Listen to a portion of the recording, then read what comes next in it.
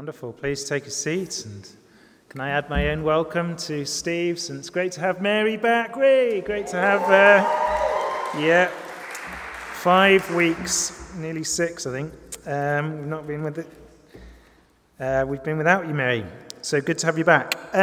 Now, we're going to have a reading in a moment from Psalms 8. And I think there are Bibles at the back. And I think they might be brought forward. Yep, Jackie's going to bring them forward. So if you need a Bible, if you'd like a Bible, please do grab one as they come round. I've titled this talk, The Search for Identity, and I'd highly recommend, if you want to really think through the issue of who I am and how to make sense of who I am. I'm a big fan of Keller, Timothy Keller here. His book, Making Sense of God, has been a great guide for me as I've prepared for this talk, and I highly commend that one to you. I'll leave it on there, and you can have a look. But to begin with, let me just try and grab your attention with what we're talking about when we talk about identity. 2 things I think we need to start with.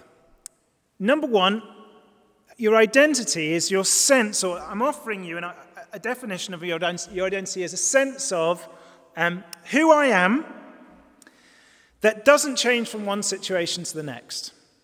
Okay, so whether I'm 8 years old or 80 years old, there's something constant about me. My dad is now 82. When he was 8 years old, he was still Nigel Walker. He's 82 now. There's something about him that is there. He was still Nigel then, he's still Nigel now. Whether I'm able-bodied or disabled, if I had a car crash and lose both my legs, I'm still the same person. If I'm involved in a relationship, maybe an intimate relationship, or not, still the same person. I'm the same person at work as I am at home, as I am at church. There's something about my identity which will be the same everywhere. So that's one thing to say. The other thing to say is, my identity is that which gives me value, a sense of self-worth that makes me feel valued. I know that I'm worth something, and that people are mindful of me. They speak approvingly. Maybe they care for me. They concern over me, which gives me a sense of value. Now, that said, here's 3 ways. I'm going to offer you 3 ways that you might forge your identity. And I guess we're probably a mix of the 3, right? So I'll give you 3, and these are just swilling around in popular culture around us, and you might recognize them. Okay, so the first is, I get an identity, I figure out who I am, by just doing whatever it takes to get approval. So I go from place to place. Do you do this? You go from place to place, a bit like a chameleon. When I go in one place, I'll do things, I'll act a certain way, I'll speak a certain way in order to impress those people, and then I'll change when I go somewhere else. And I'll do that in order for people to confer value on me, and I'll do that whether or not I preserve some sense of who I am from place to place. So, for example, when this is just me, but when I tend to hang out with people who are very educated or very posh, I tend to pronounce my T's a little bit more, maybe straighten my back, maybe emphasize some more of my credentials or whatever. But if I'm down the garage, putting the car in for an MOT, I start to go a bit geezer, I start to kick the tires, maybe say weird and strange things like, I don't know. I change from place to place in order to get people to confer value, to see me, to value me. But there's no constancy between the two, or there's little constancy, and it's exhausting, isn't it? Wearing different masks in different places. In some ways, that's what's so nice about going home. You feel like, finally, I can relax, maybe around the people who I know the most. But being out and about and going about my job and my life and being a parent or being a church member or being a work colleague, I'm having to change from place to place in order to get a a sense of value. That's one way we do it. Another way we do it is I get an identity by doing whatever I feel is right. So the idea here is that we search out our deepest desires. So you know the language of this. It's, I have to be true to myself. I have to be true to who I am deep down. And I've got to search that out, and I've got to figure it out. I've got to be authentic. Right? So I might say, I'm not my family. It's not my family who makes me. It's not my hometown that makes me. It's not even my religion that makes me. All those things are kind of by the by. What's most important is I search deep within myself to find out who I really am. But even there, can we be so sure that when we do this process of soul searching and searching for those deep desires, can we be sure that they'll be ordered, that desires will emerge, that things will be shown, there'll be a sort of a bedrock down at the bottom there of who I am? So, for example, here's a few pairs for you. When I search these deep desires, is it my real deep longing to eat ice cream or to lose 10 pounds? It's a silly one, but actually, when you're in that moment, you go, I really do want to eat ice cream, but I actually really do want to lose some weight. And so you think to yourself, well, what's more essential there? Even that is pretty difficult to sift. That perplexes me most days of the week. Here's a bit more serious. Is my desire, lots of you will have thought this through, is my desire here to be a full-time parent to my child or to pursue a worthy career? That's tricky, isn't it? You must have sat through that one, but I'm sure people have gone through that or similar. Is it most important to me to be full-time at home with my child or to keep going in some way with my career? Both of those, you could trace those desires right down to the bottom, probably.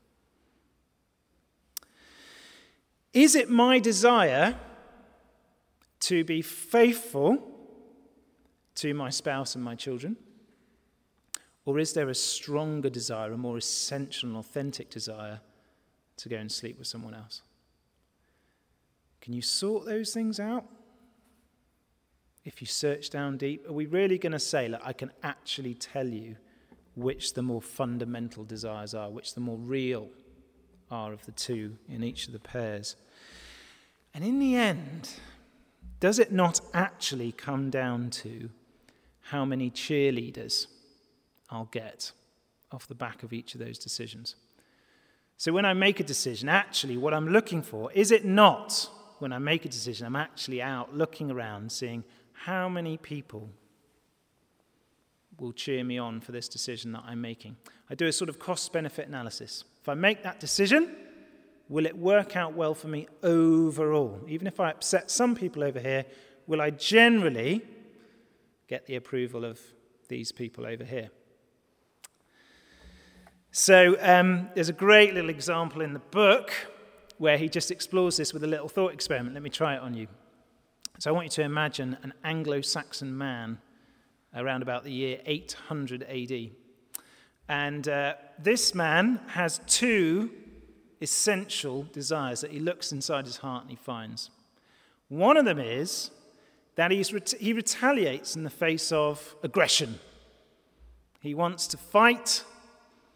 He wants to he wants to show valor and hurt or maybe kill. And he sees that desire coming up from within him. At the same time, he searches his desires and he finds maybe a homosexual attraction there. Right? Now, in 800 AD, in a sort of shame-honor culture that values that warrior ethic, the first, he might go, well, that is more essentially me. I will be the warrior. And those other desires, I will suppress. Now bring the very same man to 21st century London. He finds the same two desires there. This time, would he not say to himself, well, that aggressive side of me, I need to get help, professional help for that.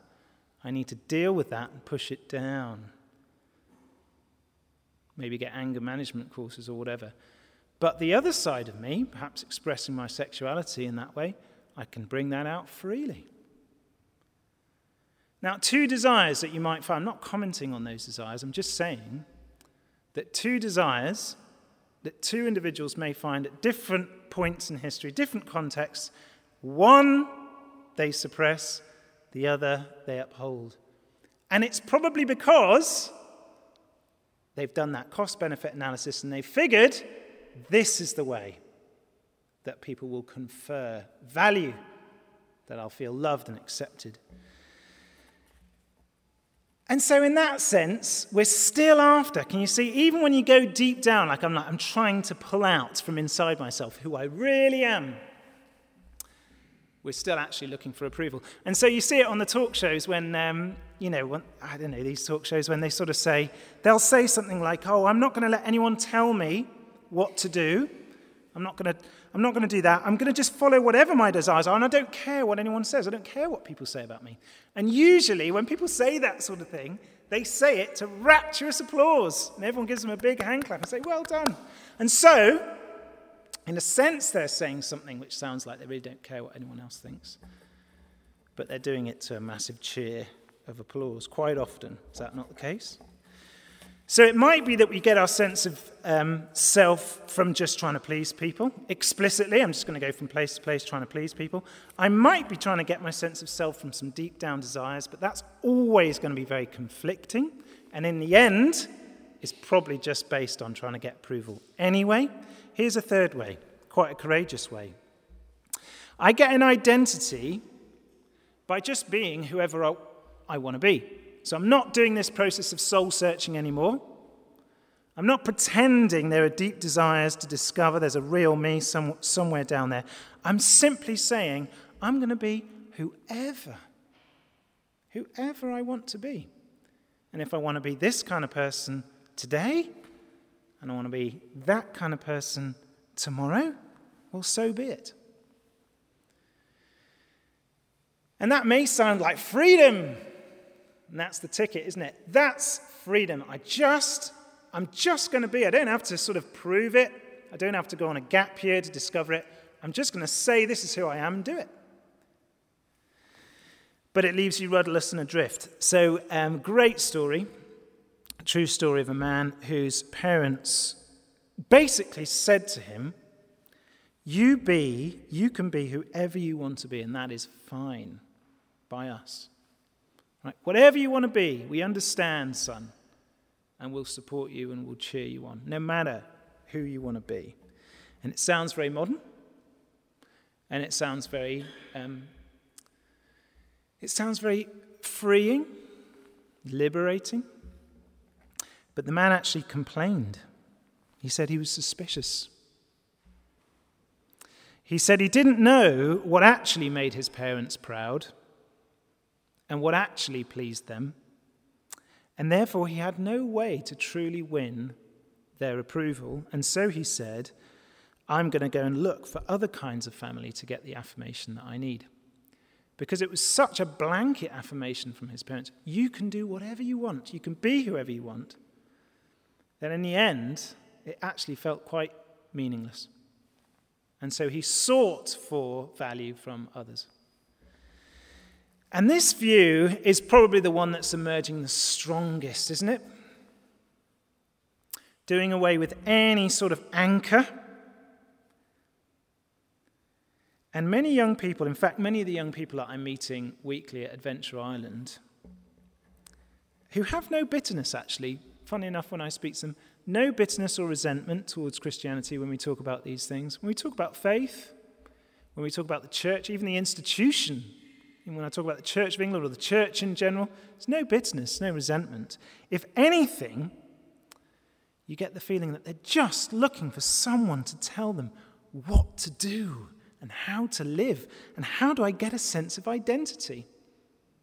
We're in the middle of a crisis. Now let me read just Psalm 8 to you, to just speak into this. We're not immune to this, are we? I find myself in all three camps. I find myself drawn to all three of those ways of forming an identity for myself. So let me read Psalm 8. I think it's going to come up on the screens. It's an amazing psalm. Let me read it for us. And it's on page, by the way, hang about.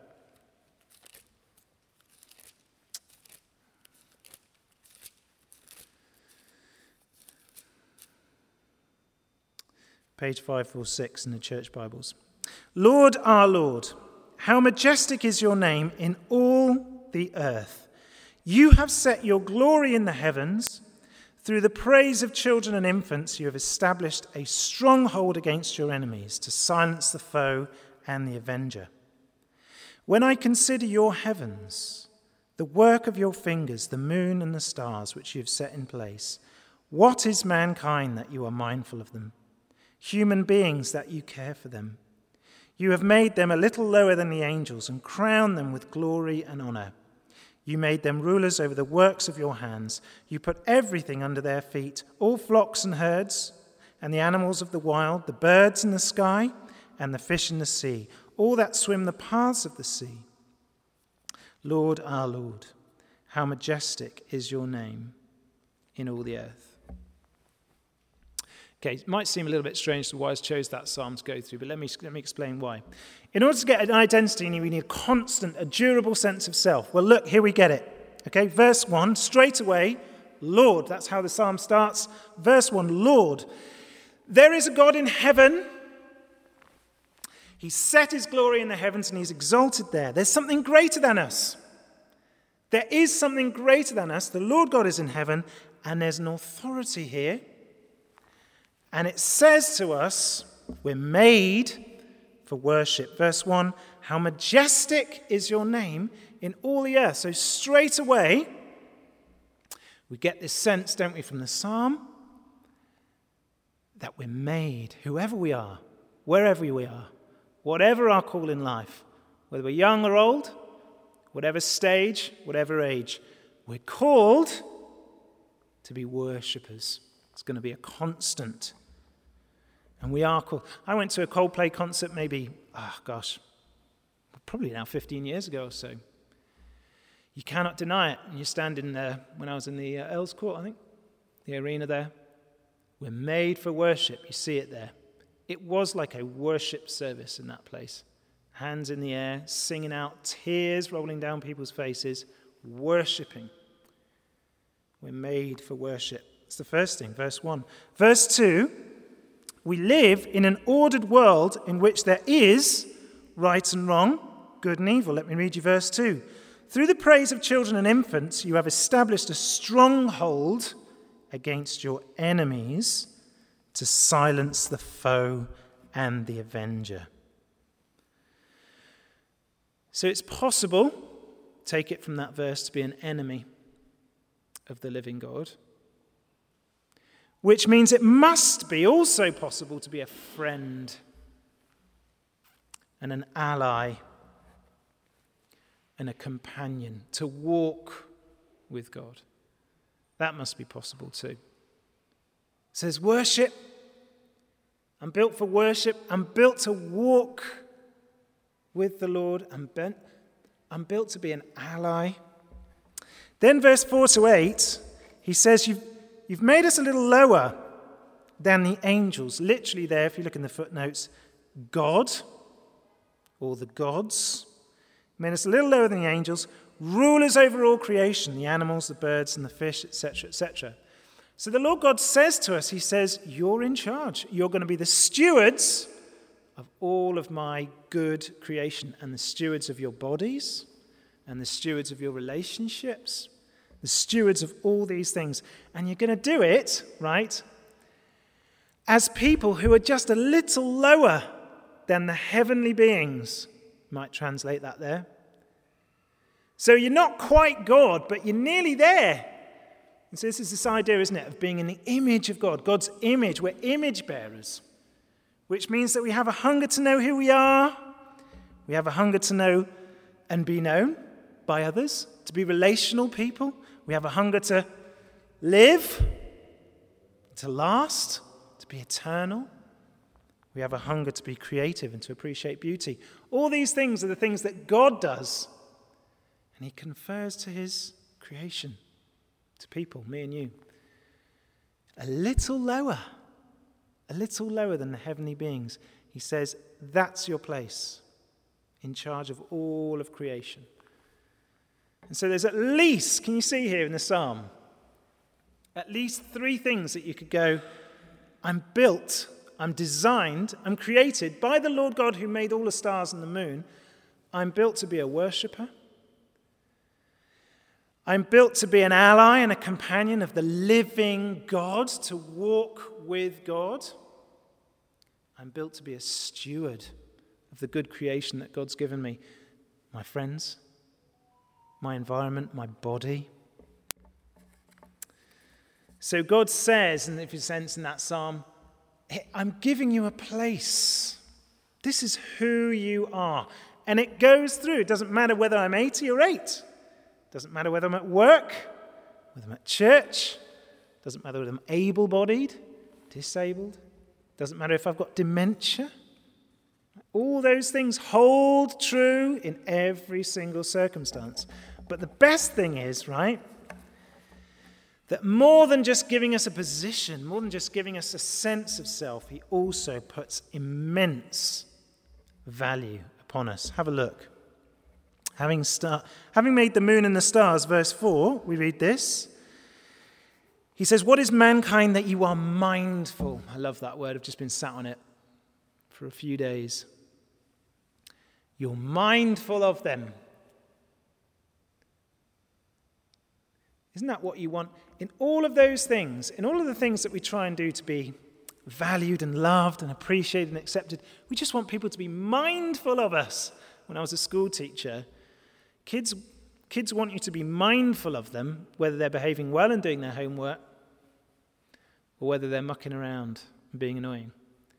The last thing they want, really, a child, is to just be, indifferent, to show no care, to be indifferent towards them. A child wants an adult to be mindful, to know them. The Lord is positively mindful, and he cares. It's so intimate. Human beings, that you care for them. Let me just bolster that with a few other verses from the scriptures. Isaiah 49:15. I haven't got this on the screens. This is what the Lord says, right, just to get the level of intimacy that we need to see here. Can a mother forget the baby at her breast and have no compassion on the child she's born? Right, so you got the picture? A nursing mother. Right, that's the picture the Lord gives.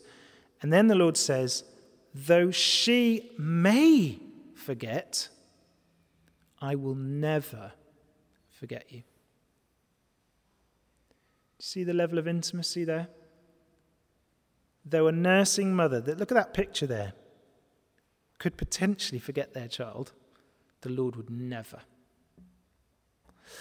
Or Zephaniah 3:17, God delights in his own. You know this verse? Singing over us with joy. The Lord sings. To be so delighted in someone or something that you sing for joy over it or over that person. And then even verse 2 in Psalm 8, verse 2, I love it, even as it says, through the praise of children and infants, you have established a stronghold against your enemies. So the Lord's like, I'm going to use the praises of children and little ones, infants, to do justice. So I'm that bothered, says the Lord God, about these creatures I've made in my image. You see that? See the value? So he's given us a sense of place. We know who we are. And he's given us a sense of value. Now, here's the worry, right? Here's the worry that you might potentially have. Right, the worry is that this is just a quest. I'm just actually going to have to get affirmation from God But this time it's on steroids. When I'm trying to form identity, right, when I want to figure out who I am, I'm reaching out to the people around me, family, friends, work colleagues, people at church, whatever. And I'm looking for you to affirm me. So I'll do things. I'll do whatever it takes. I'll do whatever I need to do in order to get your affirmation. Now, is this just the Lord God doing the same thing? Right? You find your place as a worshipper. You find your place walking with me. You find your place being a steward of the good things I've given you. And then I will confer on you that kind of intimacy and value that you want. Right? Because if it's that is the most crushing of all. That is more crushing than anything else, because now it's the Lord saying, in order to get that stamp of approval, you have to do this, this, this, this, and this. But you know, this psalm is quoted in 4 places in the New Testament. 4. Matthew 21, Hebrews 2, 1 Corinthians 15, Ephesians 1. All 4 times. Actually, instead of saying this psalm is primarily about us, the New Testament says this psalm is primarily about Jesus. Because he was the one who became a little lower than the angels when he became one of us. He became a little lower than the angels. He became a human being like me, like you. He lived a perfect life. He died a perfect death in my place in order to completely turn the tables around in this way of identity formation. So instead of this idea that I've got to do this, I've got to do that, I've got to perform, I've got to be a worshiper, I've got to walk with God, and I've got to be a good steward, and then God will favor me.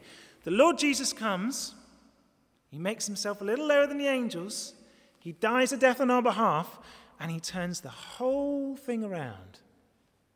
And so he says, first, I'll say you're loved, you're mine, you're forgiven, I love you, I cherish you, you're deeply, powerfully, intimately loved. And from there, he then says, now come, follow me. See the difference that makes? Turning the whole thing around. Identity formation happens at the cross, where actually everything happens there.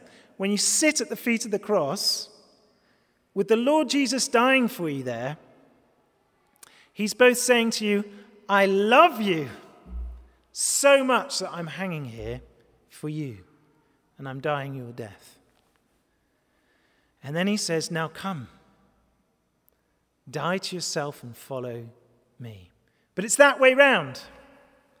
He says, first I love you. First I'll give everything for you. First I'll shed my body and blood for you. Now, come and follow me. And he turns the whole thing on its head.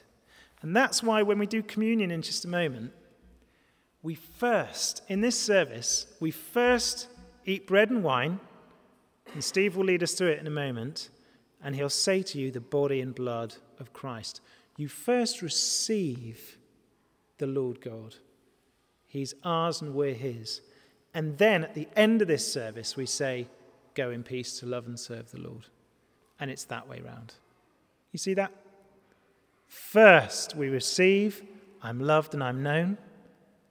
Here is the body and blood of Christ. And then at the end of this time together, in that order, we're told to go in peace to love and serve the Lord and to walk with him.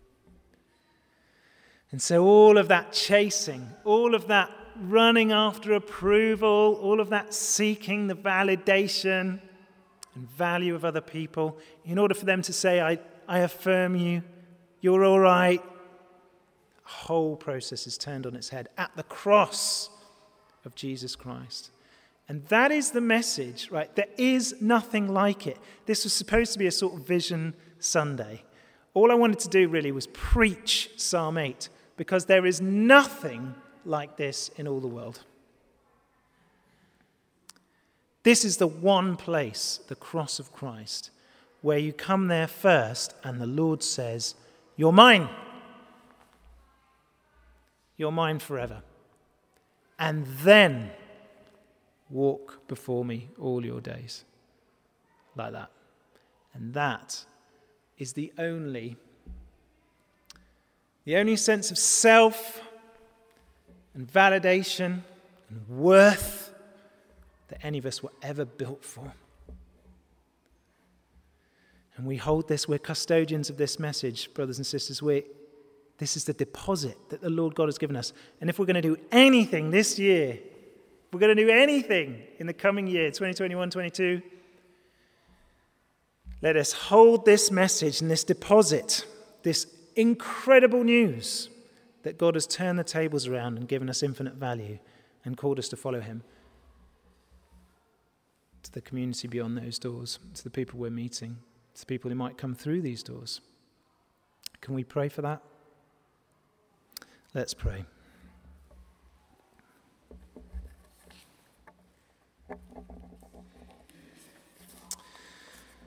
Lord God, we thank you and we worship you that in Jesus you turn all the tables, that we're loved, that we're precious, that we're yours, forgiven, bought at the greatest price, held, hidden in Christ, our Lord and our God. And from there, you call us to die to self, and follow you. In the depths of your love and affirmation and value, you call us to walk beside you all our days. May we do that, Lord God, faithfully. In Jesus' name. Amen.